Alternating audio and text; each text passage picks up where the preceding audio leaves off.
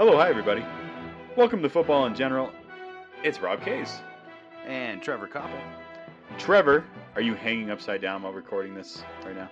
Yeah, I thought I'd just get into, my clothes from 20 years ago and do some young guy stuff because everybody else is. Yeah, duh. And you get to play all your hits while you do it, right? With That's the rest right. of your friends who are playing all their hits. That's right. And you're not getting paid a single dime to be a billionaire on a halftime show. That's how it goes.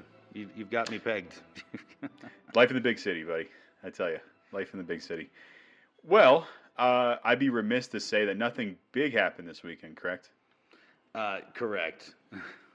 Yeah, not the biggest weekend of sports. It was inevitably going to be a historic finish, and that's often the case with these Super Bowls. But it was either going to be a franchise's first Super Bowl, or Matthew Stafford's first Super Bowl win after 12 years with the Detroit Lions, and that's the one that we got.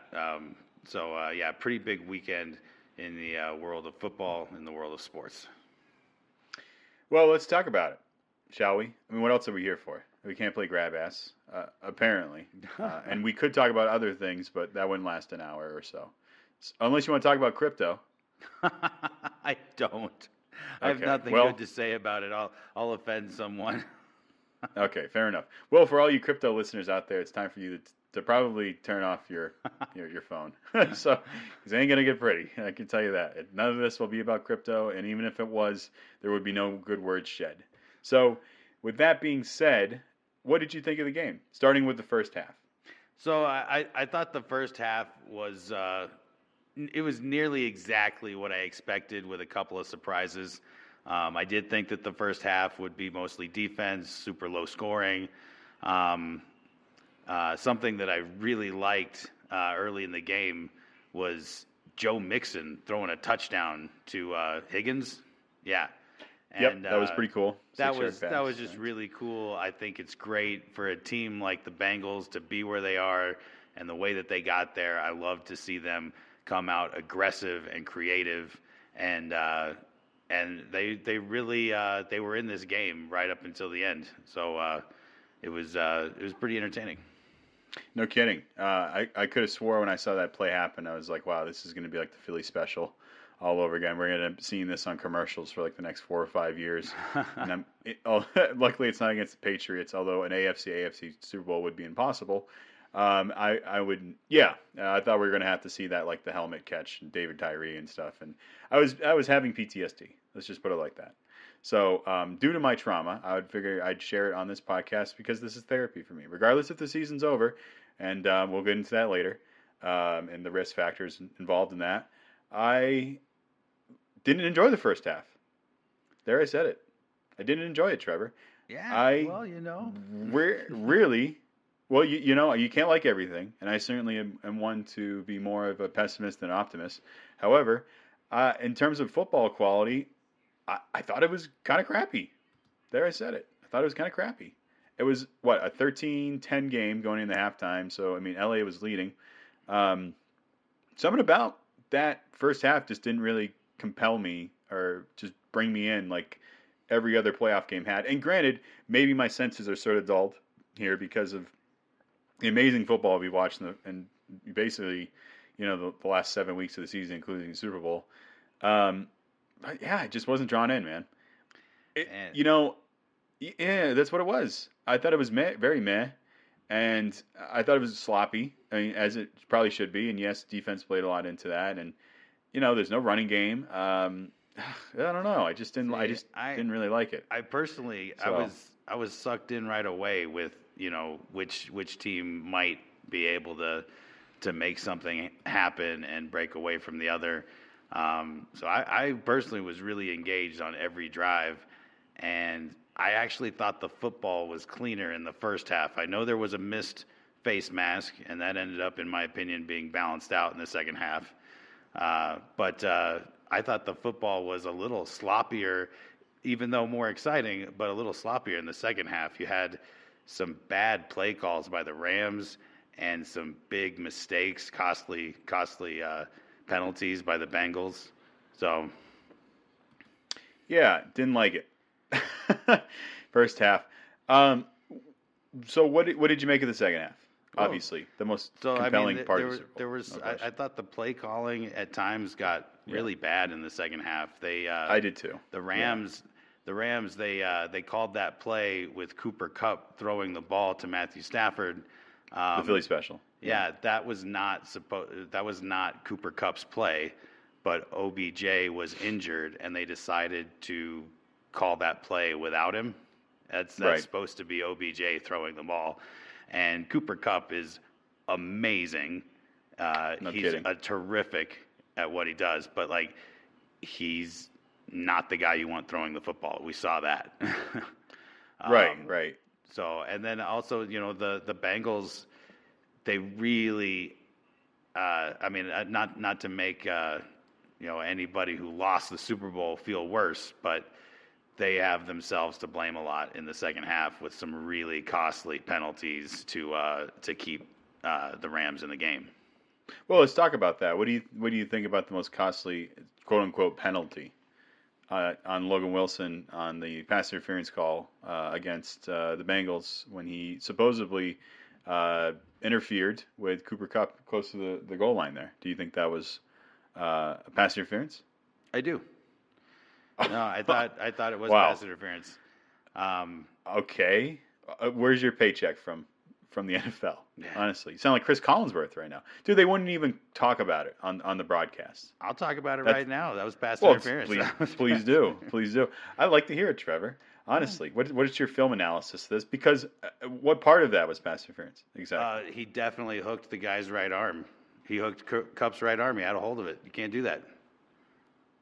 Okay, I mean, but you're going to call that on the goal line going into the fourth quarter when the game literally has been called as clean as possible and just let the boys play, quote unquote. That's what they did. the But whole game. that wasn't the situation, Rob.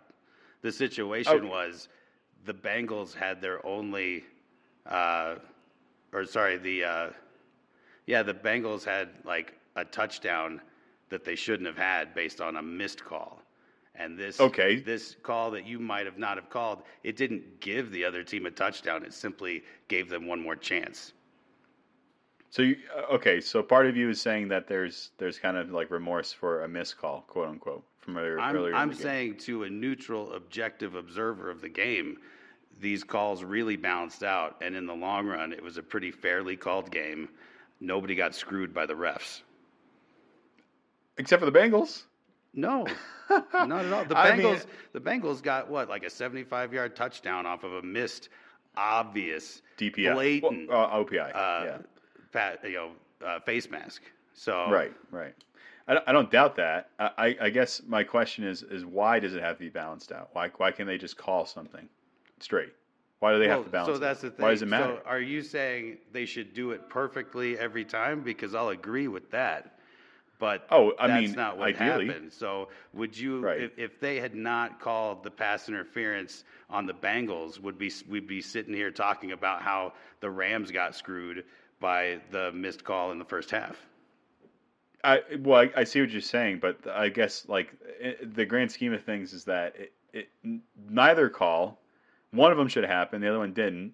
To balance them out is not really like the way you make up for any call. You just call it as it is. That's the game. If you don't make, I missed the call in the first half. Hey guys, let's make sure we get something for the Rams later in the game. No, you just call it as the game unfolds. I disagree.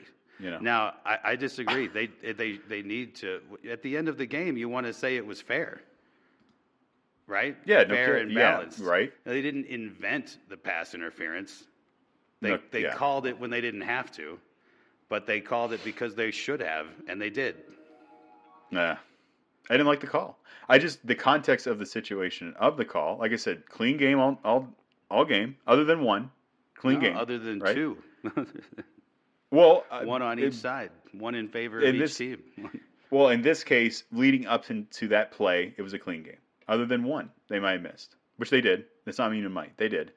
And then it's fourth quarter. It's like a minute and 30 left, and the best thing you can do in that situation is hold on to your whistle, hold on to your flag, because you don't want to be putting yourself in between the players winning the game or the coaches or anything else. Like there's so many other factors to that game. I disagree completely. You can't make the game about the refs. You're telling me that at the end of the game you should just stop calling penalties, even if there are no. penalties? No. Saying? It's not what I'm saying. I'm saying if it's ticky-tacky, if you're letting them play, if the precedent is that you're letting them play, and that's maybe 50-50 or even 75-25, meaning like it's 75 not, 25 is, your dogs agree with me. They're outraged. Listen, they're absolutely outraged right now. I'm saying that there's a precedent you've already set, and that's how you call the game. It's like you go in with a clean slate with the Supreme Court. You haven't any precedent Rob, cases. There was a clean slate at the beginning of the game. There wasn't a clean slate when they called that penalty. They cleaned the slate when they called that penalty. I just can't agree with you, man. Well, I can't agree with you on that. You can't convince me otherwise. No. That was a very fairly You can't convince me otherwise. Game. The refs did not alter the outcome of the game. Okay, they did not hand the game to either team. It's 3rd and 8, Trevor. It's 3rd and 8, right? Right. Rams don't get that, and they don't throw a penalty. Did they give the other team a touchdown? Because that's what they did in the first half. It's 3rd and 8, right? The Rams, no penalty gets thrown. Then it's 4th and 8. Are you telling me they score on that drive? The end of that drive? Maybe not. Are you telling me they definitely don't? Because you don't know. I'm telling you there's a better chance they don't than they do. But chances are chances. You still don't know the outcome. That's why we watch. No kidding. But listen here, Grandpa. Grandpa. Advanced stats, analytics, whatever, would suggest that they didn't have a chance.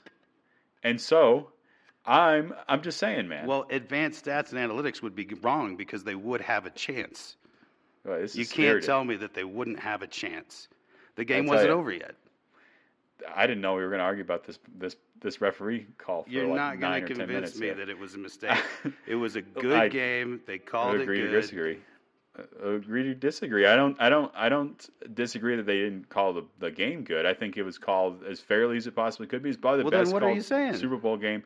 I'm just saying that the problem is that there's a blemish at the end of it, regardless of how well it was called. No, I think not calling that, it would have been a bigger blemish.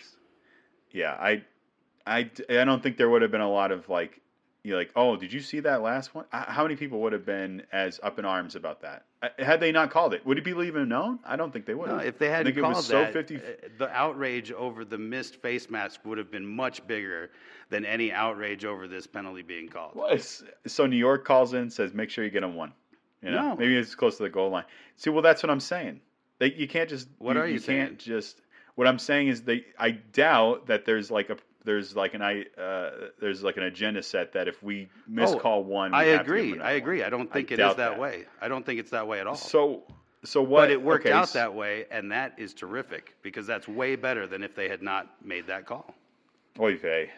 Well, let me ask you this because we got to move on. This penalties are just this is the thing with the NFL right now is these DPIs and these LPIs are just, some of them are so egregious and they don't get called, and some of them are not, and they do get called, and some of them are very ticky-tacky. To me, it looked like a penalty that they would have called early in the season, and then they would have not called the rest of the season. That's what it looked like to me, or preseason. Well, and so that's what I thought the call was. My personal opinion is that that's ridiculous. Penalties should be called at the beginning of the season and not at the end. I don't doubt that, but it shouldn't be that way. It should be, this is a penalty, this is not, we'll call it, and we call it. Yeah. Yeah, no. There should be like a by the book, like this is what it looks like, this is what it is, right? But that's not how they do things in the NFL. That's not how they do these calls. So let me ask you this, right? What do you think of Jalen Ramsey's performance? Oh, I thought it was pretty great. Being that he's the best cornerback in the NFL? I thought he played a great game. You think, okay. This is the Super Bowl. Being the best at what you do, you're going against the best at what they do. And, I thought Jalen Ramsey, I thought the entire defense played great. I thought the defense for the Bengals played extremely well if you erase the mental mistakes with the personal fouls. Yeah. Do you want to talk about the biggest tool bag on the field that night? I have no idea who you're talking about. Vernon Hargreaves? What did he do?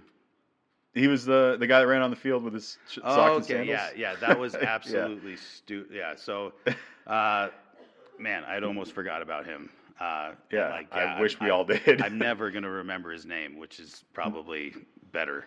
But yeah, how stupid do you have to be to do that in the biggest game that you could possibly be in? Yeah, no kidding. God, you're not even playing. You're not, you're not even playing. It'd be one thing if you had like your jersey on and you were on special teams or you're a backup player. He wasn't even dressed for the game. He was just on the sidelines. Right. And he cost his team 15 yards and probably might have cost them some field position, considering where they were when the penalty happened. Well, they would have been on the 25-yard line. They went back to the 10, if I'm not mistaken, right? It was an interception in the end zone or something like that, or somewhere around the end zone. Nonetheless, boy, what a bonehead. Yeah. What a tool. What an absolute freaking tool bag that guy is. Sorry, delineating from the point here. Going back, so you said both defenses look great. Yeah. Von Miller, tell me about his performance. I mean, it's about what you expect from Von Miller in the Super Bowl. He was amazing. Right. Yeah. 2 sacks, 3 quarterback hits. That right? entire defensive line, when you watch it, it's really impressive that Joe Burrow got the ball out as many times as he did. He was definitely fighting for his life back there. Ended up at the bottom of the pile a couple of times. I thought it was interesting. Both quarterbacks got rolled up on. Stafford got his ankle, flexed pretty hard, and then Joe Burrow, the non-previously injured knee, got tweaked because both these D lines were playing lights out. Yeah, no question. What do you think of A'Shaun Robinson? Boy, that guy came kind of out of nowhere. Yeah, to some degree. He's incredible. I think he's guaranteed himself a pay raise. No kidding, right? 6 as a defensive tackle, 6 tackles, 5 solo, 1 sack, 1 tackle for a loss, 1 quarterback hit. Pretty good stats for a defensive tackle.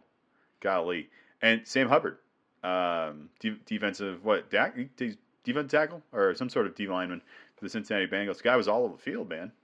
I mean, I've never seen like 2 running games be like as inefficient as they were on Sunday because of the D line play. Usually, like there's some scheme fit, something happens, or like somebody gets hurt, or this was just like 2 D lines came to play, and whoever's gonna let up 100 yards is gonna lose, basically, and that's kind of what happened, honestly. So, yeah, I liked the D line play, and how could we not mention Aaron Donald? What did you think of Aaron Donald's play? Oh, I thought he was incredible. He's definitely the biggest factor on the field, especially right at the end when they needed him to be. He made 2 huge back-to-back plays in the backfield, and I think he only narrowly got beat out. So I think he would have been my Super Bowl MVP. I think that honor went to Cooper Kupp. Right, which I'm not upset with at all. No, you can. He had a great game. Big part of how they got there. But Aaron Donald, thank you. He would have been my pick for Super Bowl MVP. He played amazing. Yeah. Think he's done? I don't think he is.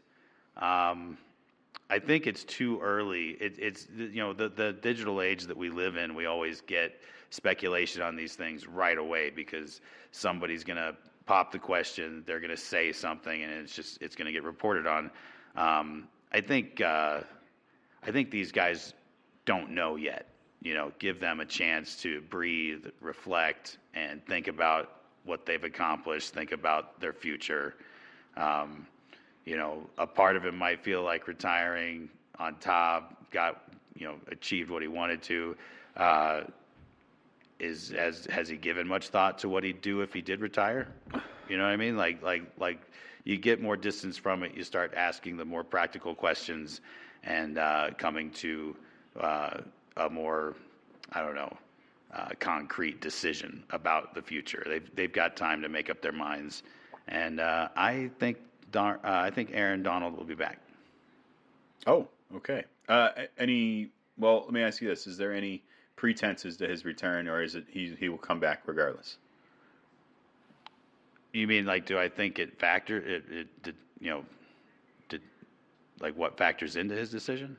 Well, I look at it like this: like, what if they can't retain like Odell Beckham and like a few guys on their defense who will be like Darius Williams and Ernest Jones, Leonard Floyd. I think Asian Robinson. Those guys will all be free agents. What if they can't return any of those guys, or maybe only a few? Do you think that has any impact on his decision? I could see that factoring into his decision, and that might actually be a big part of it. Would he be willing to help I have no idea what he's in line to make next year if he does play. So, could he give some money back to keep the defense together, that sort of thing? You got to hope that those are always at least thought about and discussed by the people who are trying to make these decisions. But he's still got Matthew Stafford, and I think that even if they were trying to replace some of these key players on the defense, he really should know that there's nobody more important to that defense than he is.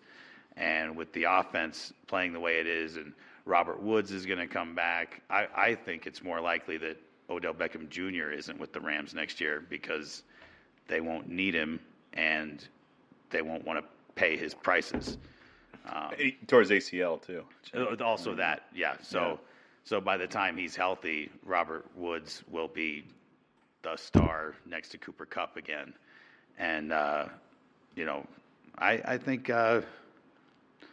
this is a team that will probably try to repeat, as though there's a Super Bowl champion that doesn't try to repeat. But it'll be something worth keeping an eye on, and I enjoy speculating on this Aaron a lot more than the other Aaron. So, fair enough. That's I think that's fair. At least there's one that's tolerable. I'm not bitter. Golly.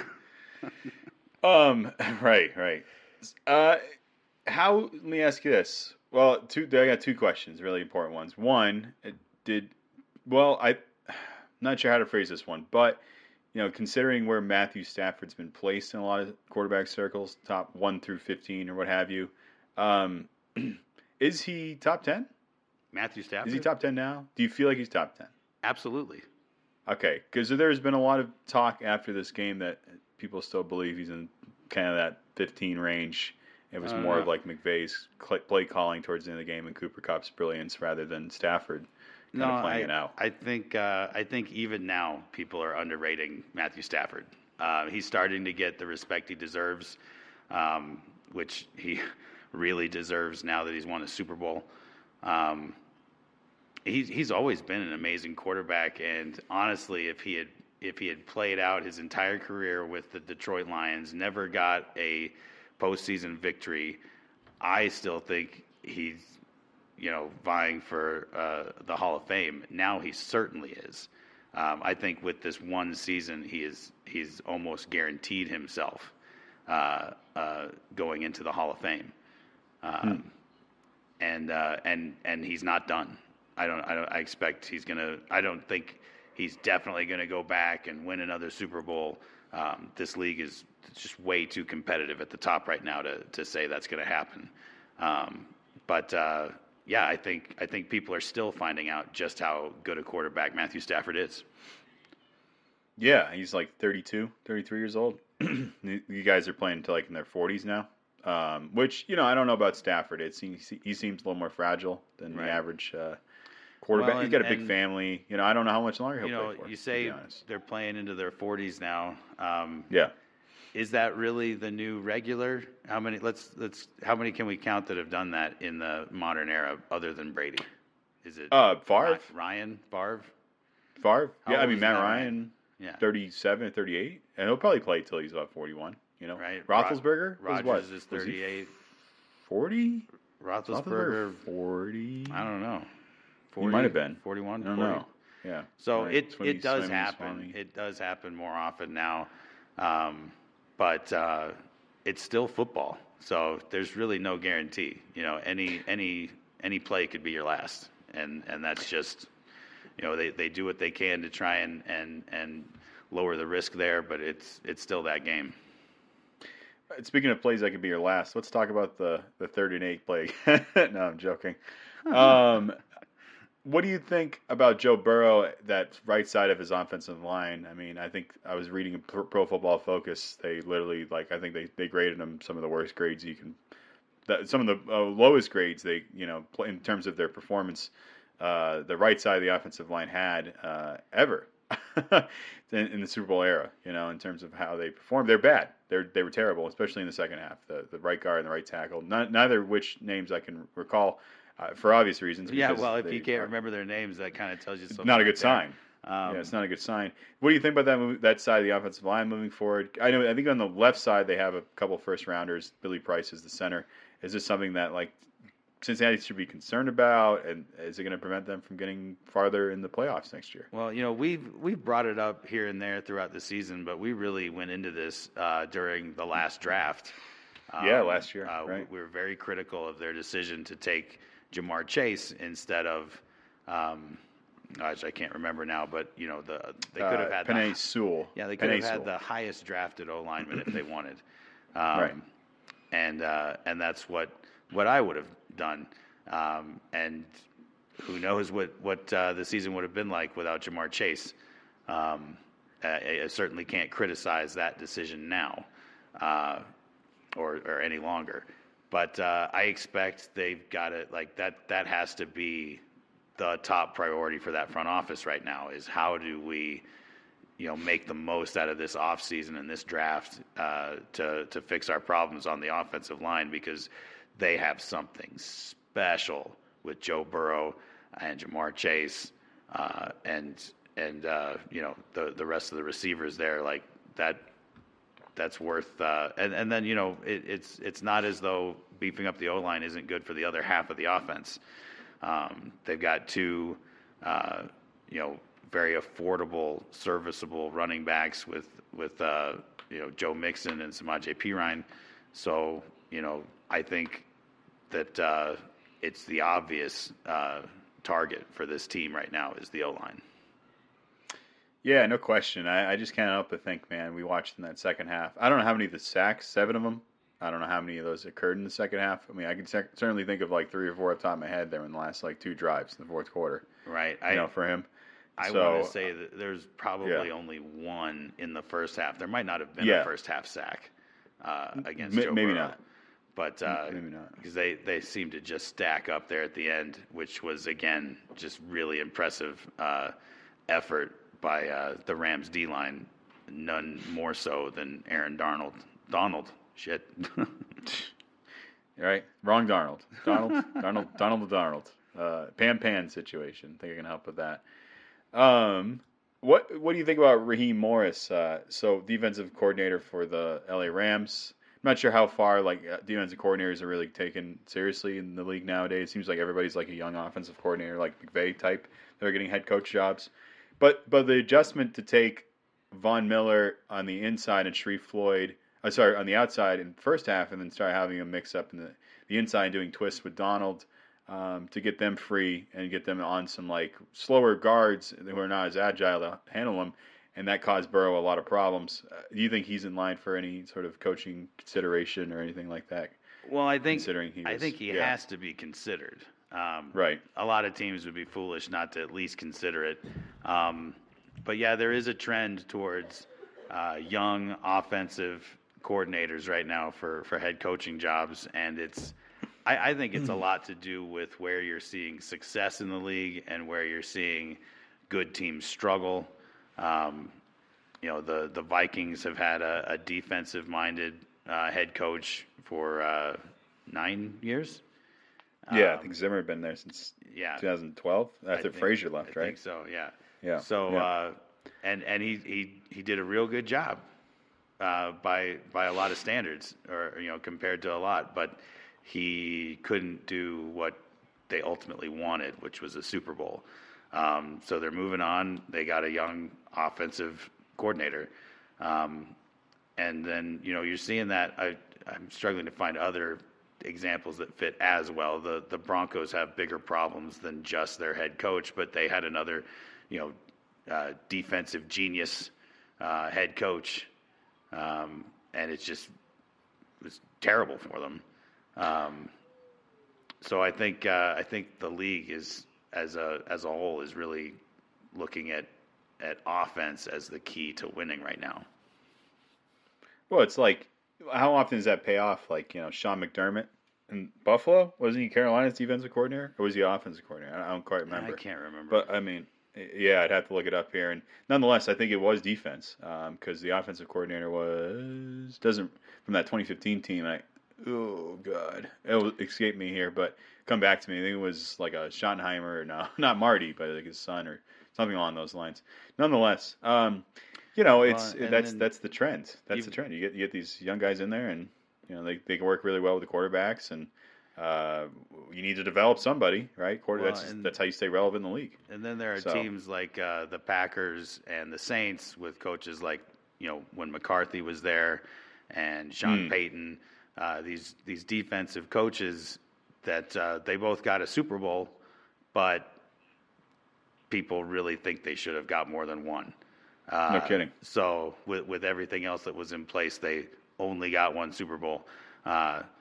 So I think there's just a real trend away from the defensive-minded head coach. Well, even Brandon Staley, which was the Rams defensive coordinator last year, got a head coaching job. If you and I went out to lunch with Sean McVay, we would probably get calls for coaching jobs right. the next day. And I think that's like a joke in the industry now. If you have a cup of coffee with Sean McVay, you're bound to get a phone call from NFL owner or something like that. He's just got he's special.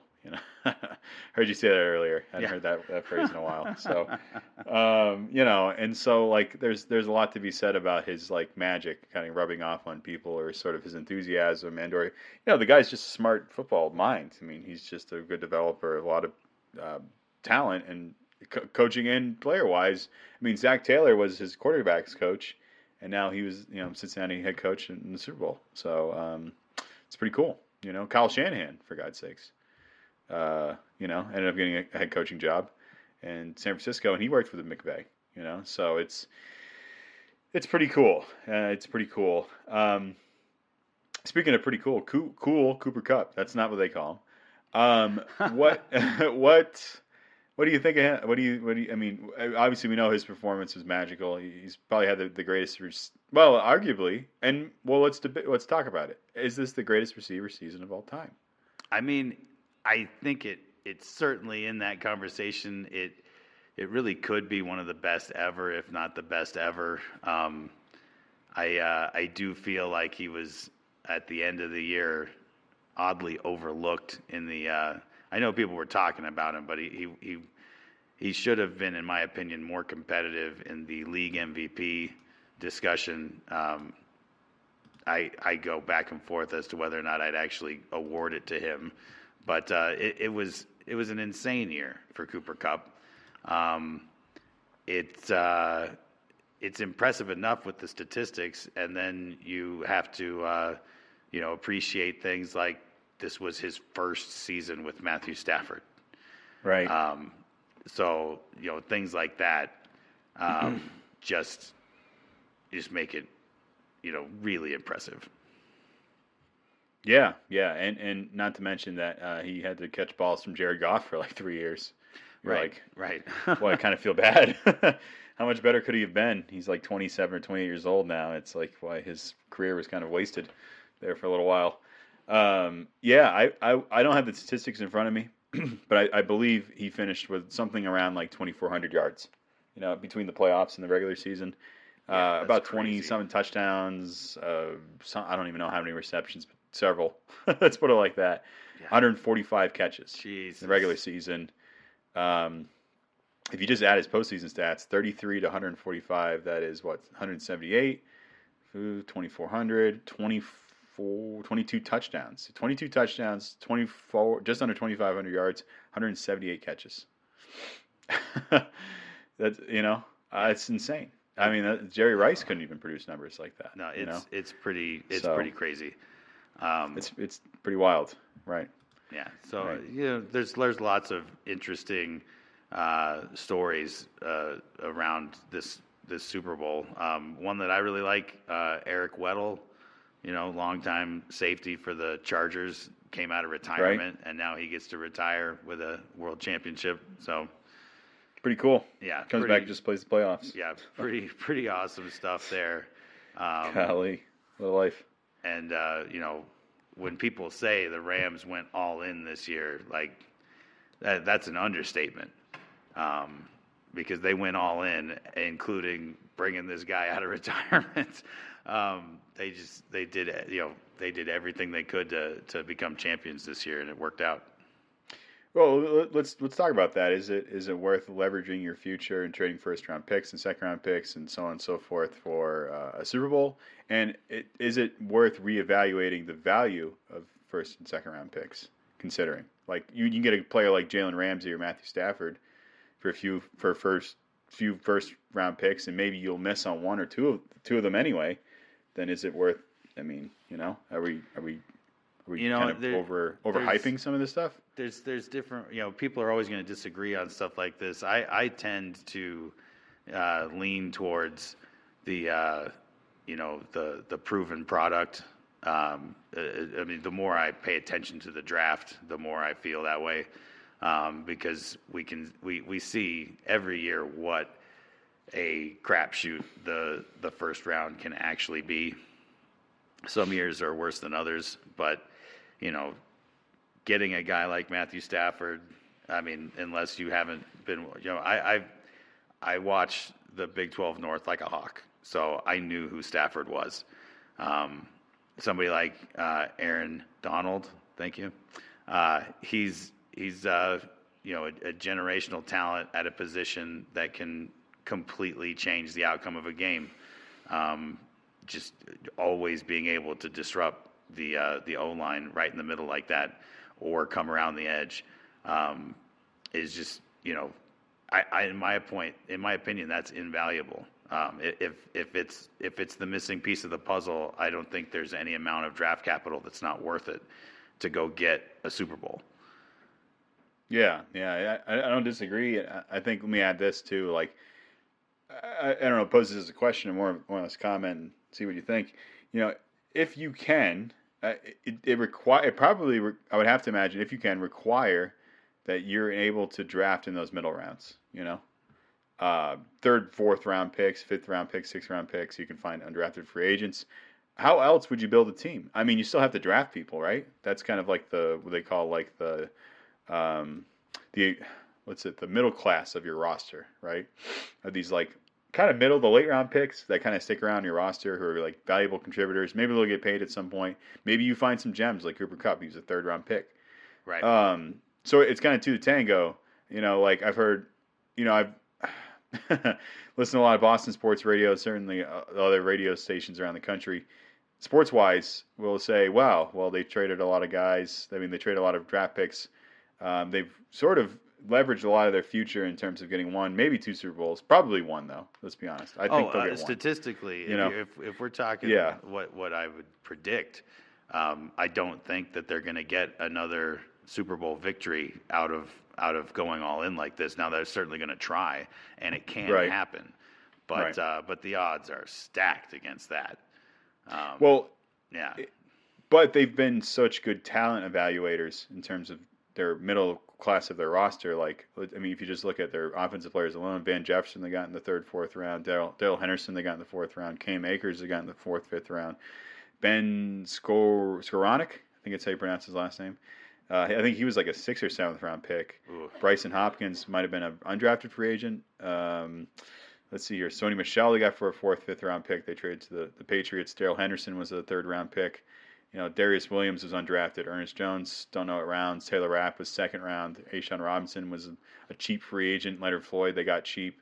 Eric Weddle out of retirement, so on and so forth. They Long Jr. So if you're going to leverage your future, you got to have both, right? You got to be good talent evaluators, and you have to ante up and identify the right players to trade for. Like Jalen Ramsey, it's no brainer.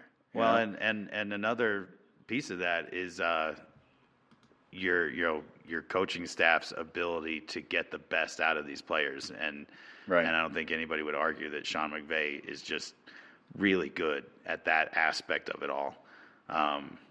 Because you can't just say that this same roster would be where they were and accomplish what they did if they had Vic Fangio coaching. Yeah, that was a shot across the bow there.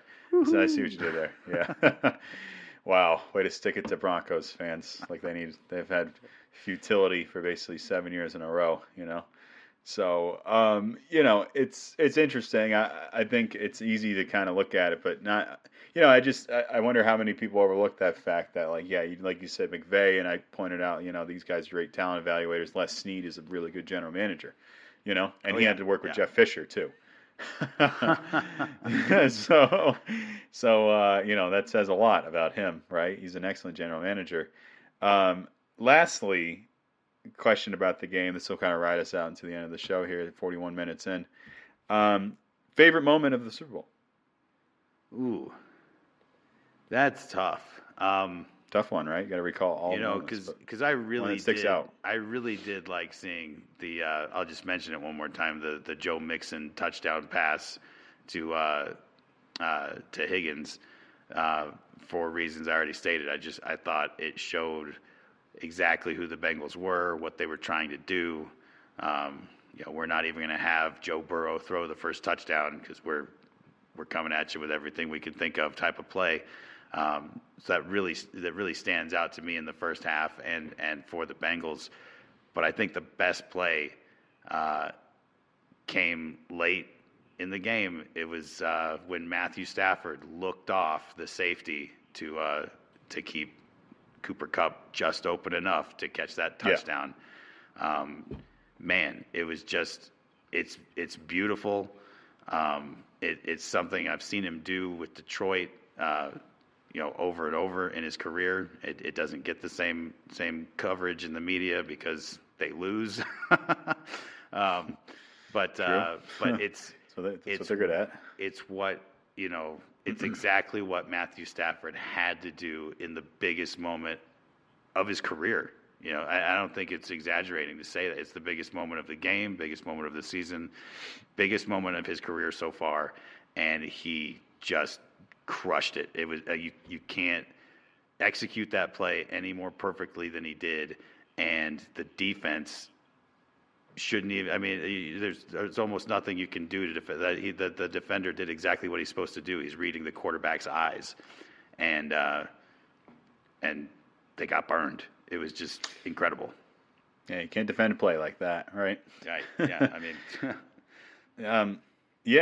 it's funny about that play. I didn't even know it happened until after the game when everybody started talking about it, and I saw it on YouTube. It was like Matt Stafford throws ridiculous no-look pass. I'm like, when did this happen? I'm like, oh my God, that was that play?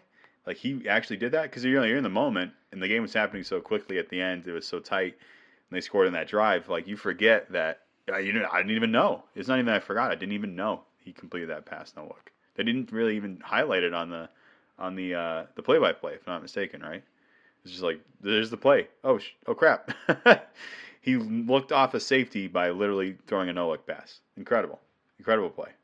Like one that will definitely stand the test of time in terms of Super Bowl highlights. Oh yeah. When we're still doing this podcast, except with wheelchairs and walkers. That's what we'll call it then. Wheelchairs and walkers in general.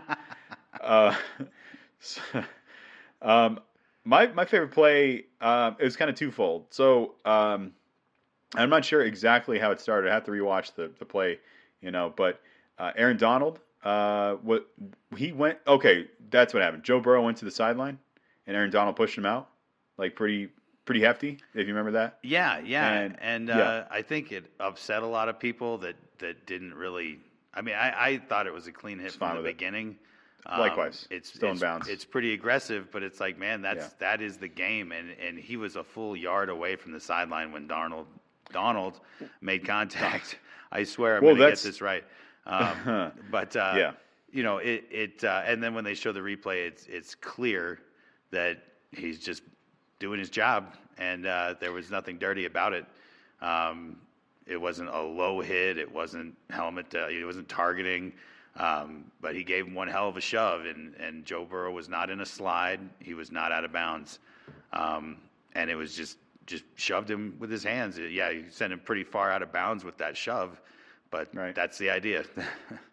Yeah, no kidding. And I like that play, the moment, because it was like, okay, push him out of bounds, then like basically a sideline fight ensued. You know? Oh, I remember that. It was pretty crazy. Yeah, that defensive line kind of woke up for LA, pass rush wise at least, and like the adjustments they were making kind of solidified because now Donald was pissed. That's absolutely for the rest of the game. They certainly found a new gear after that, and I think that was energy that Aaron Donald supplied. Yes, and it was from then on. It was like, oh my gosh, are the Bengals even going to be able to move the ball anymore? Oh, they didn't. Yeah. That was caveat, right? Fourth quarter, no points. 7-0, LA. What was your least favorite moment of the game, other than the one we already argued about? So I'll bring it back to the game, but since you brought it up, I got to say this. I didn't have a lot of anticipation, so it wasn't a huge disappointment. That in my opinion, the commercials this year were just not. They weren't entertaining. I'm going to say that they were bad. That's fine. It was just a bunch of electric car commercials with a star-studded cast, but in my opinion, it wasn't clever. It wasn't funny. I miss the Tide ads that made me laugh so hard the last couple of years. Doritos. Right, and maybe I can't say that I was glued to the TV during the commercials, but the ones I saw, I just wasn't all that impressed with. As far as the game goes, I think the least favorite part for me was probably seeing Joe Burrow grab his knee and scream into the ground like he did.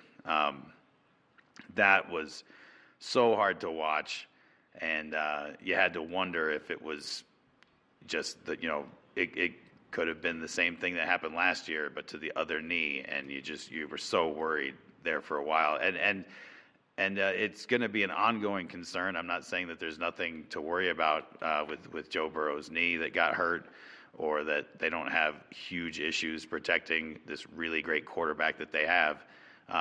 But when they were showing the slow motion replay and they zoomed in, and he's just holding that knee and screaming at the ground, it was hard to watch. Yeah, I'd have to agree with that. The worst part about that, and of course they're so good in the production trucks these days, is they immediately found his wife and his mom. Oh yeah, in the stands, absolutely. And then they show him they show him blood curdling, screaming on the ground, and then they show them basically crying, holding each other, and it's like football is so savage. And not only that, but the production trucks, what an amazing shot, and probably the worst way possible, which is just way to show real human emotion about somebody they really care about. Basically, I don't know. Who knows? That looked bad. That could have been much worse, and maybe it is. We'll see. Like you said, long term. The fact that they immediately found the mom and the girlfriend was like, oh my god, freaking savages. It was bad. People are just gonna put them right up on air, just adding to the ante. And I'm not saying that it's not compelling television. It is. Yeah. But I didn't like that part. If I could change one thing in the Super Bowl, it would be that moment. I just get sacked without getting hurt. I think my least favorite, it's not a moment, but it was just, and I was telling you this before we came on air, I don't like LA hosting the Super Bowls. It's not that I'm a New Englander, East Coaster, right? So I have a natural bias against the West Coast. It's not that, I swear. It's just LA. It's the Super Bowl's attraction, and certainly for casual people, it's more so, right? Have an attraction. in a lot of different ways in any other football game they'll watch any other part of the year, any part of their life, right? But in LA, it's like, oh God, I don't know. It was like a nightclub. Like, okay, there's LeBron, like there's Shaq, there's all, it's No, like there's it Kanye, definitely, like, you know, oh, it's such a tool fest. Like, I God, yeah. stop showing all these freaking celebrities. I know some people are going to disagree because they really like seeing all that stuff, but it definitely, for me, yeah, it was a detractor from the experience. God. That combined with the knowledge of it being the most expensive by far Super Bowl to attend ever, and then when you saw the parade, air quotes, and how pathetic it was. And I don't relish talking down to a fan base at all. I think the fans are what really makes this league great. And but when you saw that celebration and what an expensive Super Bowl it was to attend, and all the celebrities that were there, it really gave you a feel that, like, this is not what the rest of the league is like in terms of, a very blue collar fan base, people that show up for this team out of out of a passion for it in the game. Because if all those people that spent all that money to attend the Super Bowl had showed up to the celebration, we might not be having the same conversation. But they didn't, because it was over for them after the game was done. And yeah, I don't like. I mean, it wasn't the thing that bothered me the most. But like it did not feel like they had the support of the town, of the city that they play for. Right. Yeah, it was a bunch of celebrities, man. And that's the majority of the crowd. Excuse me. I was there in L.A. and that's what L.A. is known for, celebrities. Having in L.A. the atmosphere. There was no. I didn't feel like there was a lot of crowd reactions. It didn't sound loud, and it just felt like a lot of people were kind of there to have wine and kind of interact with one another, and there was a game going on in the background. No, that's what it felt like to me. Yeah, I hate to do this to any Bengals fans listening that we have, because it's salt in the wound. But I imagine had the Bengals won the Super Bowl, the celebration in Cincinnati would have been just absurdly, insanely ridiculous. Yeah, it would have been spirited as hell. Right. And that's what you want to see. You want to. I mean, right. Even though it's for most of us, we're watching somebody else's city erupt in celebration, but that's what's supposed to happen. Like what happens every year. What happened in Tampa Bay? It happened in Philadelphia. It's happened in Boston, like 6 times. Yeah, who's counting? Yeah, who's counting? But I think everybody knows what I'm talking about, or maybe you don't. Maybe the Super Bowl celebration isn't something you've ever tuned into. But this one was pretty weak. Pretty weak. I just LA. The benefit of LA, it's big, a lot of industry. Obviously, the population is very large. And so like they're an easy sort of get for a lot of these events, and their teams. They always strike me as like. There was nothing else going on a Sunday, so we ended up at a Rams game. Instead of like we're Rams fans and we want to be here. And that maybe I'm biased, but that's just what I believe. I think it goes the same way with basically every sport outside the Dodgers. I think that's basically the only team, and the Lakers. Probably the only 2 teams, but really the Lakers. I mean that's a basketball city for sure. But the football is just kind of like there. Their team is in it. But hey, we'll be Rams fans for the week and for an hour. Or 2, whatever. I couldn't get into it. I hated the atmosphere. SoFi's beautiful stadium. I almost feel like it just killed any sort of rabid football Super Bowl atmosphere I've seen in the last probably like 10 years. Anytime it's in like Houston, it's an amazing game. Oh, absolutely. And anytime it's been in Phoenix, awesome. Even Tampa last year was really cool. Minnesota, Detroit, they've had it in Indy. I don't think I've ever. Well, Indy was kind of like we're sitting on our hands. But the stadium in LA is definitely not the problem. The stadium is awesome. Yeah. But it's just the fans. They need a real fan base. Right. That can take off work or cancel whatever they were supposed to do that day to go celebrate winning a Super Bowl. Totally. I agree 100%. Well, folks, that is all we have for the Super Bowl this year. Trevor, you have anything else to say? There. Sorry, man. Man, I'm scrambling here because there were so many things to talk about with this game. Yes. It just was. It was. I can't say that I enjoyed it more than last year's because I was rooting for Tampa Bay last year, so it was really fun.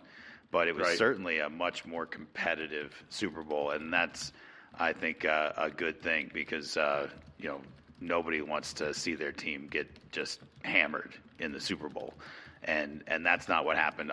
Both teams were really competitive, through 4 quarters of football. So I really enjoyed it this year. Yeah. Yeah, me too. I love the second half. I thought it was probably some of the best football I've watched in the last few years, and just hope it'll be a better atmosphere. Well, it's going to be in Dallas next year, right? Something like that. No, it's in Arizona. I'll be there. Ooh. I'm going. Yes, it's in Glendale. Oh man, I need to go to that. Hopefully, they're not going to let you inside, but you'll be there. Right. I'll be like Eric Andre at the Republican National Convention.